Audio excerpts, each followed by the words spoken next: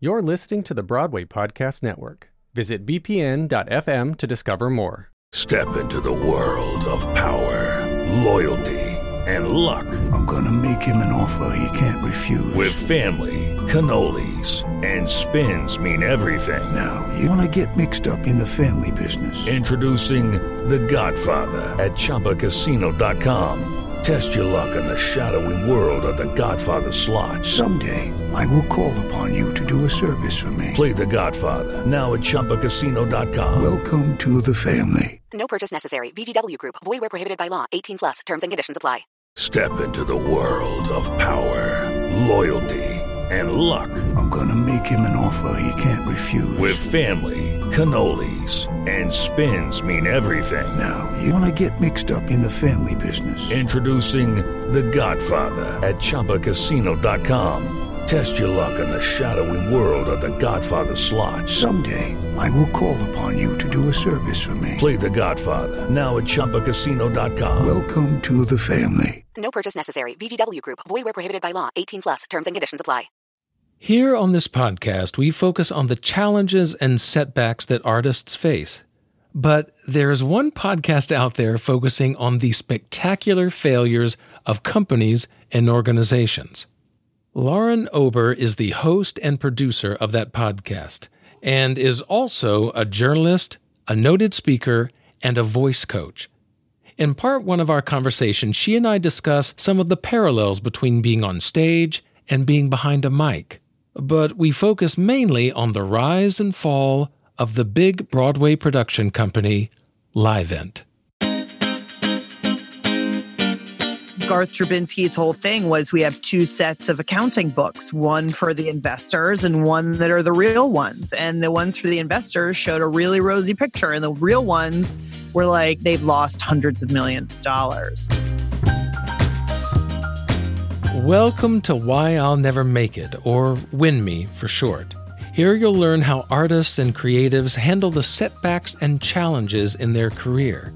I'm your host, Patrick Oliver Jones, a professional actor and singer for almost 30 years, and a backstage expert who knows firsthand the ups and downs we all face. For more insights and to take a deeper dive into the Win Me community, go to whyillnevermakeit.com. By joining this podcast as a monthly member, you can get access to exclusive episodes, video content, as well as coachings and consultations with me. I was first introduced to Lauren as the host of one of my favorite podcasts, Spectacular Failures. As you could guess, the name itself intrigued me. But it is her personality and presentation that really make the podcast rise above just another news feature presentation. I've wanted to bring Lauren onto the podcast for quite some time, and although she's not a performer herself, the work that she does in audio holds a lot of lessons for us in theater as well. But the thing is, I didn't know Lauren, and so it was a random, cold email to her introducing myself and the podcast, and then asking her to come on as a guest. Now, for her podcast, she does this all the time, arranging interviews with those involved in the spectacular failures.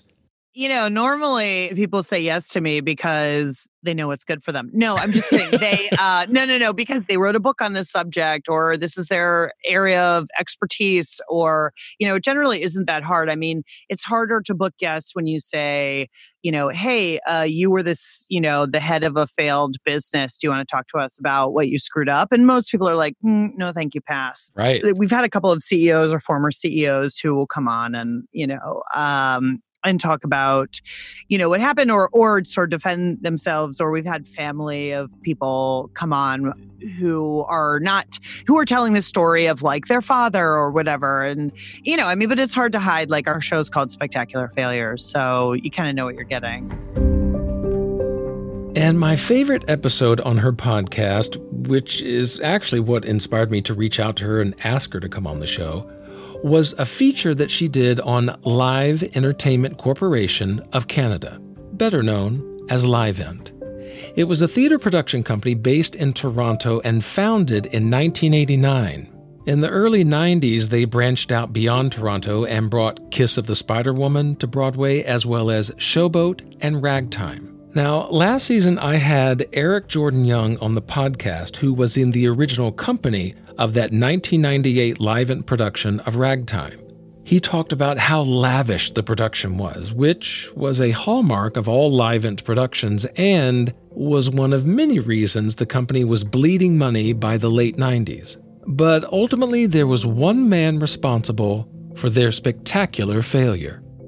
Livent was a company started by a fellow named Garth Drabinsky, who had previously been kind of the founder of the Cineplex. Like before he came along, there weren't these gigantic movie theaters where you would have like 20 screens. And he was a lawyer in Canada who always was interested in film and theater and was very cultured and, wanted to get into that business. And so he sort of cut his teeth in the film exposition business. And then he actually produced a movie, like a horror movie. So he got on the creative side of things. And then he's shifted his interest into live theater. And the thing that made his company Livent different than others was that it was going to be a publicly traded company.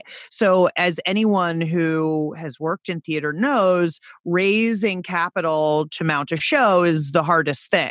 Right. And that the returns are generally dismal. I mean, there are very, very few shows that even break even for their investors. And oftentimes the shows are not a vanity project for investors, but they're a fun thing.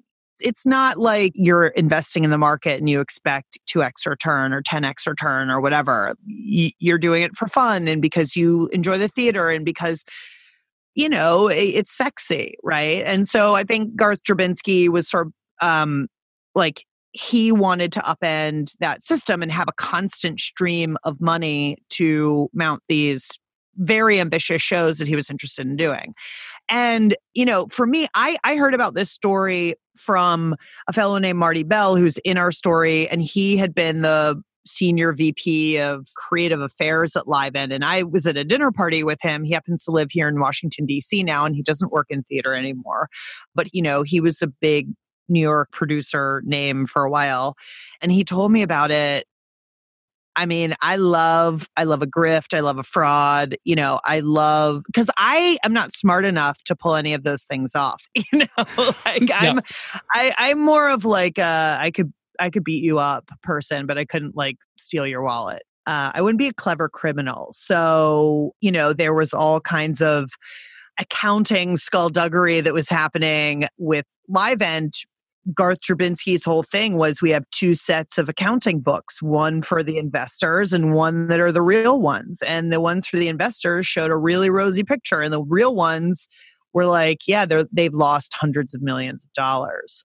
I think it's like a great theater story, but more than that, I think it's an interesting business story about how you try to make this, this business with razor thin margins or enormous risk involved. How you try to make it profitable. I had no idea how hard it was because I've had friends who were Broadway actors who were in national tours of things. And I was like, y'all making some good money, when you're in the show, as far as if you're in the tech union or the actors union, those rates have been negotiated very well. So you are taken care of, but that doesn't mean that will your show last 2 months or 2 years or you just never know.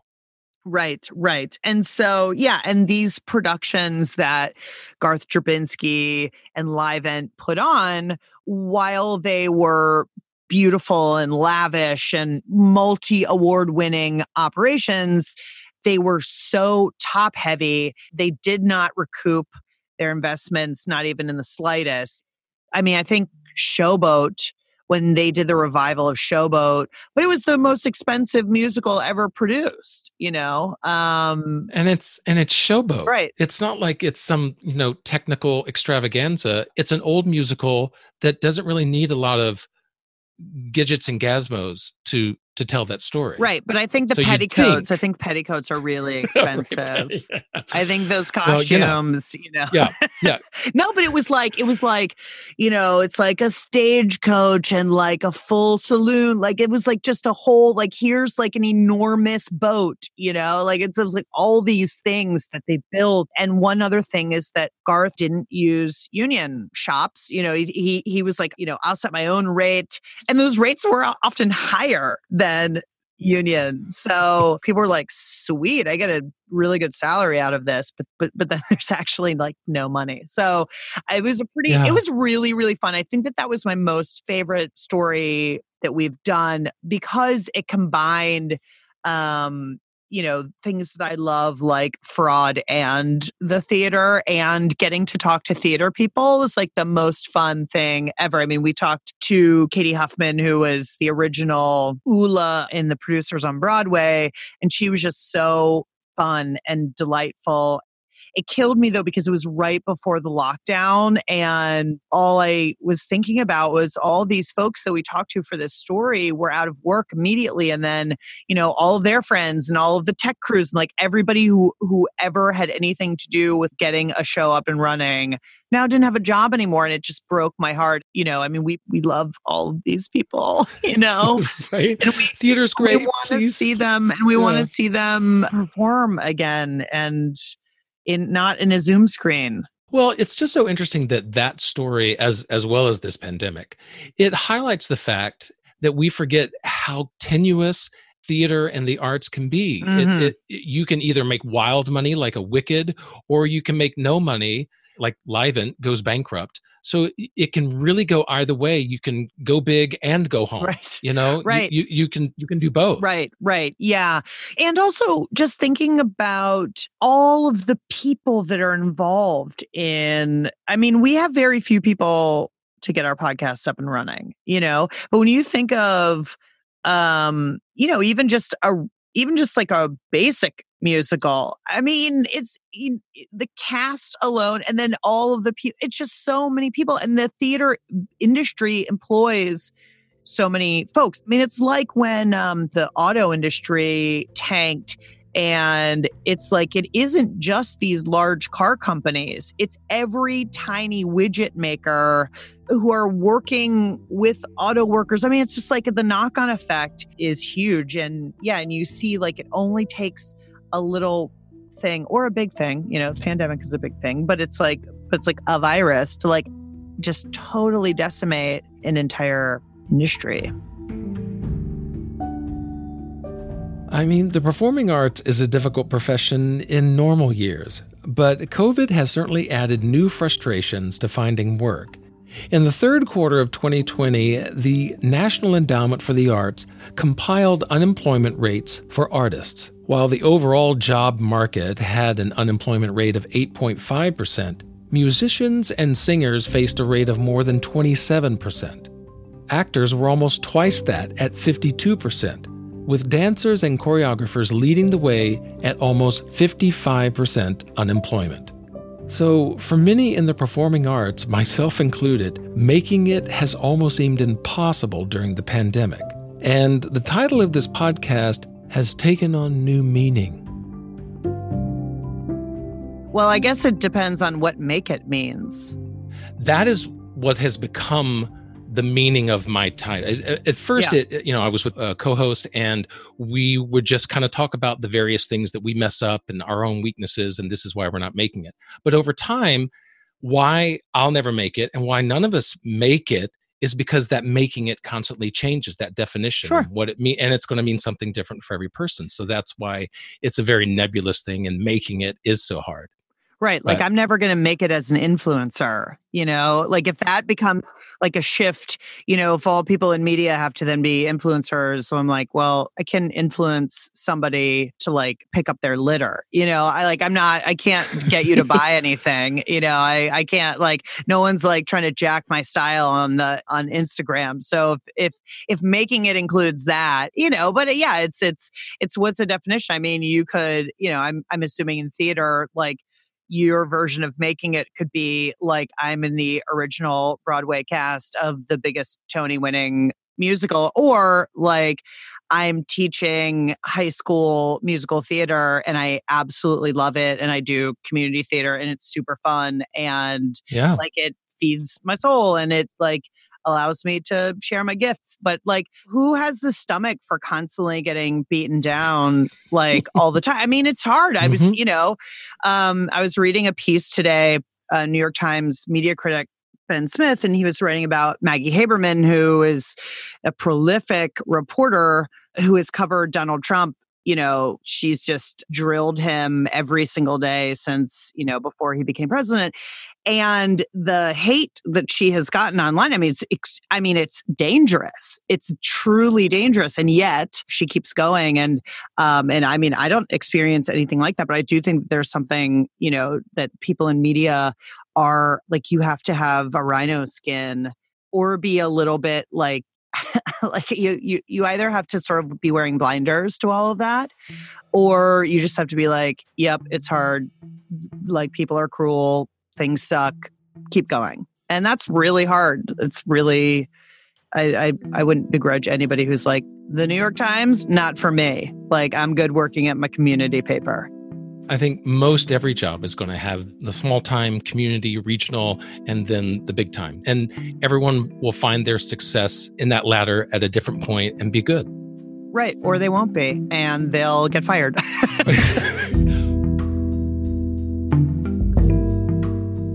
Now, I'm wondering if you've found this to be true as well, especially if you've auditioned for or pursued any voiceover work. That is one tough nut to crack. For years, I have gone to voiceover auditions, made a voiceover demo, and spent thousands of dollars on classes and training. Yet, I have only booked one voiceover job in my entire career.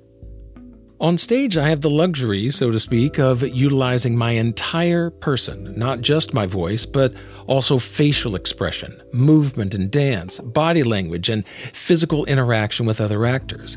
Yet, behind the mic, the voice has to do the job of all of that.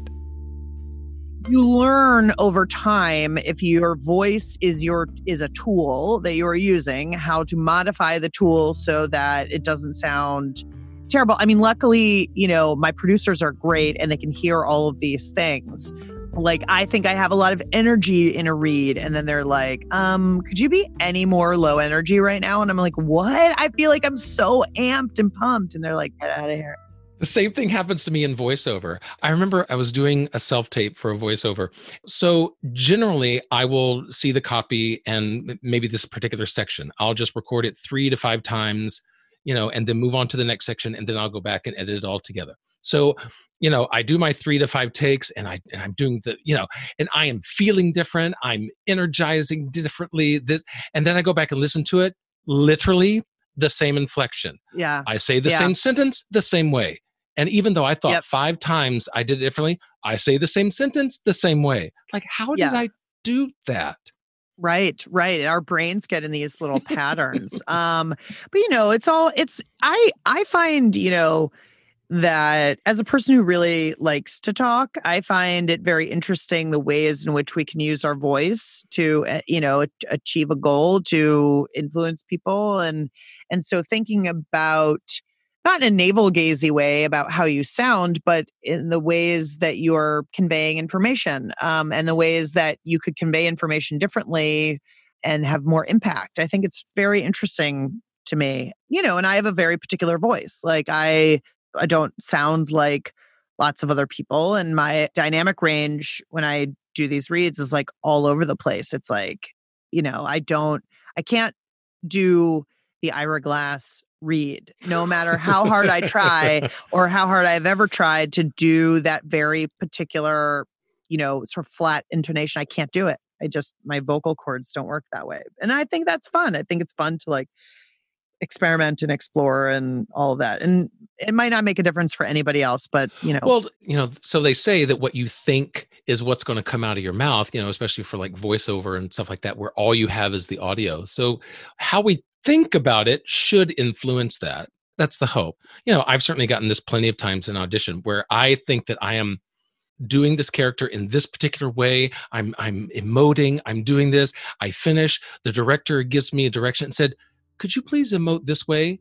And I was like, that's all I was doing for the last 5 minutes. Like, what? Right. Yeah. And I'm like, well, obviously that did not come across. So Right. Totally. I love, like, podcast is performance. And so it feeds that desire of mine to perform, but where I don't have to do it in front of a live audience. Now, even though Lauren doesn't perform herself in front of an audience, she has written work for others to perform. And one such place where her words were brought to life, or at least that was the intention, was at Vermont Stage, a not-for-profit theater company founded in 1994. They have, and I don't know if they still have it, but they used to have an annual Christmas essay thing. And then those essays or monologues or whatever you want to call them would then be read by, actors or sort of performed by other people, So I did a thing for them years ago. I mean, I think it was after I had moved out of Vermont and they asked if I would write something. And I did my, I work in an oral medium. I used to work in print, and writing for print in your eyeballs is different than writing for the ear. And I've honed that skill, but I had a leg up because I'm a more sort of literal writer, and I write as I talk often. So, so I had already written this piece, which was meant to be delivered. Like, poetry is meant to be delivered. It's not just meant to be like read in your head, and so she read this, and I was it delivered like off book as a monologue kind of thing, or was it literally read? No, she was reading it. It wasn't performed in any kind of way. I mean, it's fine. It was, I've never, I think, when I was a kid, like when I was in elementary school, my mom sent me to like musical theater camp in the summer, just like not sleepaway camp, but like day camp, to get me out of the house. But I was also a theatrical kid, and I continued, I took chorus and all of that in middle school. And I was just really, really rubbish at singing and probably crap at acting too. But I was the narrator in Our Town in 8th grade. So that was pretty excellent. When I moved into high school, sadly, I stopped doing all that because I was an athlete, and it was like, I was a pretty serious athlete. And so what were your sports I played of choice? Lacrosse, and I played pretty seriously in high school. And then in college, I played in Division I. And so, you just kind of specialize, and I wasn't going to be, in this school musical. Also, I just really have a terrible singing voice. And over the years, my range has closed up to I couldn't even go up one octave or even half an octave or anything. So I realized there are things that we can be appreciators about. And I am a great theater appreciator, and I love the arts, and I'm creative in my own way in my work, but I am not, I'm not bound for the stage, sadly. In a next life, in another life, I will be. Which is so interesting because, just listening to Spectacular Failures, you definitely want to tell a story, and you definitely come across as someone, narrating Our Town. That seems like a perfect fit because you are the one kind of guiding stories now. So it seemed like that you're still doing even what you did in 8th grade. Yeah, I'm a conduit, I think. It's funny because I always joke with people, my dream job is being a tour guide. I don't even care where. I just want to be the tour guide because I have the information, and then I am the conduit for you learning a thing. But we're also walking maybe at the same time or something, we're outdoors. I'm carrying an umbrella. I don't know. But if I ever retire, I want to retire to be a tour guide in some way. But I feel like that's what I'm doing is tour guiding people through various stories. And I think it's really fun. And we do an enormous amount of reporting. These stories often are set in the past. And so it isn't original reporting. And that's totally fine. I mean, I did that for a very long time in my life, and I'm very happy to make use of all of the great reporting that is out there and sort of bring it all together in a cohesive package and then share that with people in an entertaining way. So yeah, I think it's a little, I'm the guide.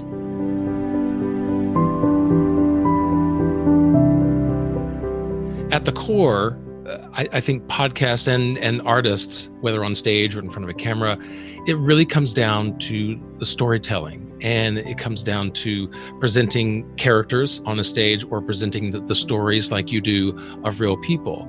And so what do you think are those ingredients? What makes for a great story?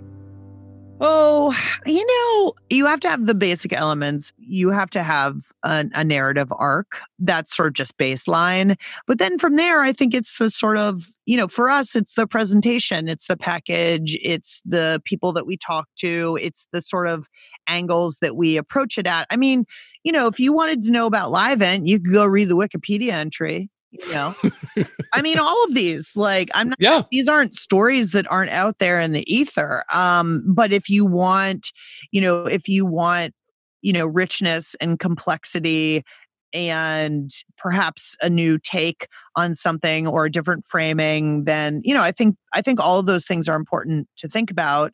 What I do is a little different than a very strict sort of narrative, like I'm telling you a story in a 5-part series or something. And so there, you probably need characters to sort of drive the narrative. It can't just be like experty people talking. Which is probably why you like that Livent one so much, because you were actually able to bring on. Yeah, there were characters, actors. There were people who knew about the drama that was going on with Livent. Yeah, I mean, we always try to get as close to the sort of failure. We always say close to the failure as possible by getting people who worked at the company, who, had some business with the operation, so that it doesn't feel like I'm just telling you something that has no connection to real people, right? I mean, right. That it's has not no just impact. people sitting back and hypothesizing about. Right. I mean, all of these stories impact real people. The Livent one, there were people who lost their jobs when their fraud was found out. There were people who Garth Drabinsky had contracted with who then were out hundreds of thousands of dollars on contracts that were not made whole. So there are real consequences. And I think, we try to spotlight those, but who knows what the secret sauce is for anything to be successful. I mean, there are so many. I'm sure there's plenty of evidence in theater where people were like, I had no idea people would like that. I had no idea that would be a hit. I had no idea, that would draw big crowds. And then, something like, I think of like Alison Bechdel's Fun Home, that seems like hugely risky. Yeah, it really was. And for sure. I mean, you're taking a graphic novel, a graphic memoir, and turning it into something for the stage that is sung, and it's about like a girl basically discovering her sexuality, but it's not you could tell somebody that story and they'd be like, that would never be something for the stage and people would never like it. And then lo and behold, it was a hit and an award-winning. And I think a big part of it is that while the story, it's interesting, but I wouldn't say it's like some groundbreaking story of someone coming to terms with their sexuality. But how they told the story then became what was groundbreaking, I think, presenting the 3 different versions of herself and the different ways that they incorporated the staging. So again, it's just as much the presentation as it is the content. Mm-hmm. I think the packaging of things, and how you tell it is really important. I mean, we spend a lot of time working on our scripts and trying to make them fun and interesting for people. And I love writing. Yeah. So, no, I hate writing. I love having written, as the saying goes. Writing itself sucks. Right. I like it once it's done and then I'm just, reciting it or, recording it. But yeah, the process of writing is very laborious. Oh, it's gross. I hate it. I tallied it up and season 2 in terms of word count, was in 10 episodes, the same length as a book. That's insane. So does that mean the Lauren Ober book is on its way? No, because I have a real job. Yeah. I think people are less interested in me than the stories that we're telling. So I think we'll stick to that material. So since you have a show called Spectacular Failures, I was wondering of your own spectacular How failure. much time do you have? Well, let's try to just pick one that kind of stands out, is memorable. I have no shortage of stories about that.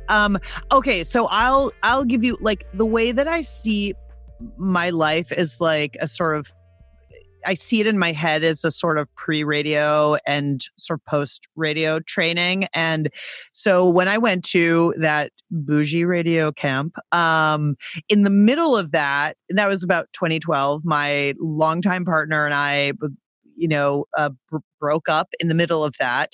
And then I had no place to live.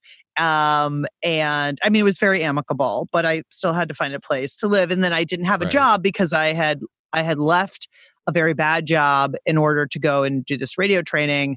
And surprise, surprise, when you just have like 2 months of training, people aren't like, oh my God, yes, work for us. We'll pay you so much money. Like, you're so good already. So I had no job, no partner, no place to live. I had to live on a friend's farm for a little bit, like, so that I could, I house sat. Wow. I was like, I was without a home. I had a PO box. And so, that is not something many people can say, that I'm living on a farm and have a PO box. That was your life. That was my life. I would just like go and hang out with them when they were like taking care of the horses. And I would just record a bunch of stuff. Somehow I packaged something up into a story and managed to sell it. And I remember driving in my car and then hearing that story on NPR and being like, oh my God, all isn't lost. So then I ended up getting a job in Washington, D.C., and it was not in radio. It was still in print. I promptly 9 months later got fired from that job. I got fired by somebody, though, who right after she fired me, went on mental health leave and never came back after 6 months.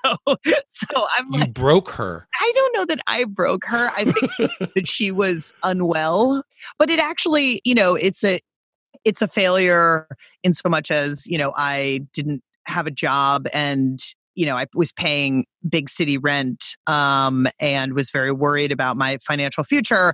But it allowed me then to really focus on audio and really hustle. I always said I couldn't be a freelancer, and nothing proves you wrong like, having to do it, like being forced into it. Like, I don't have any fallback skills. I'm terrible at waiting tables. I get flustered and angry. Yeah, I think I would be too irritated with people. Yeah. And I would forget things. I did it one time and I just was like, it was not my thing. So I just had to hustle, and I sold a bunch of stories and did a bunch of recordings for other people. And I just hustled. I managed to sort of pull myself out of that and get a regular job at the NPR station here in Washington. But it was definitely not easy. That was a big, I would say, failure. I mean, getting fired always sucks. And it's happened to me a few times, and it's terrible. Or just losing a job of any kind is awful. And everybody who lost their jobs because of coronavirus, I'm like, I feel you. I feel for everybody who was involved in theater, because it's just, and it's a thing that I miss so much. I miss it. I was like my friends and I always talk about, like, what's the thing that you want to do most? And I'm like, two things: go to the movies and go see live theater. Because I see a lot of it here in DC, and I'm really bummed. And I have plenty of friends who are involved in theater, and it just, my heart breaks for them. So, Yeah, I mean, there's not just Kennedy Center, but there's like great regional theaters there in DC. People in New York call it regional theater, but there are many, many shows that debut here. There are many musicals that are tested here before they move up to New York. And so, Dear Evan Hansen, I got to see the original cast when it was at the Arena Stage here, and they Arena is preview, great. They preview a lot of shows. Also Come From Away was also previewed here at Ford's Theater before making it up to Broadway. So yeah, we get a lot of stuff here, and it's a great theater town, and my fingers are crossed that we get back to it. Well, all of us certainly have our fingers and toes crossed, hoping that theater will come back this year. I'm pretty much looking forward to this summer as when theater will begin, at least regionally, and Broadway says it will start in the fall. So we shall just wait and see and continue to hope. But until that time, and even going on beyond that, I have this podcast, and maybe you've thought about starting a podcast as well. It has certainly been the thing to do during the pandemic. And so in part 2 of my conversation with Lauren, we'll get into some of the nitty-gritty of podcasting, the process of producing episodes they use at Spectacular Failures, what the future of podcasting holds. And Lauren gives some podcast recommendations. Hint, they're all podcast musicals. To learn more about this podcast, go to whyillnevermakeit.com. There you can sign up for the monthly newsletter, join a Win Me membership, or check out other artist resources. The latest 5-star review comes from Sea Surfer on Apple Podcasts. Quote, Patrick is an excellent and thoughtful host. Providing this view into the world of acting is really interesting and insightful. There's great attention to detail, excellent conversation, and high production value that goes into each of these episodes. Plus, they're fun to listen to. Well, thank you so much for those kind words, and I am honored and humbled by such a great review of this podcast. Well, I'm your host, Patrick Oliver Jones, thanking you for listening to this podcast. Dylan Adams is the booking producer. Music in this episode provided by Blue Dot Sessions and Vortex. Join Lauren and me next time as we talk more about Why I'll Never Make It.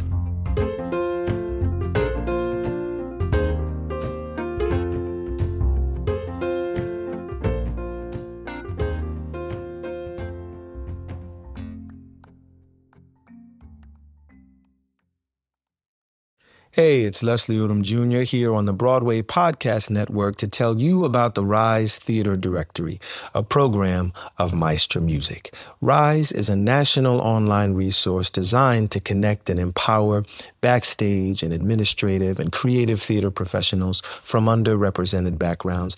If you work or aspire to work in the theater community, this can help you find your next project. And if you hire theater professionals, search the Rise Theater Directory to find your next team. Create your profile now and get more information by visiting risetheater.org. That's theater with an risetheatre.org, because only together we rise.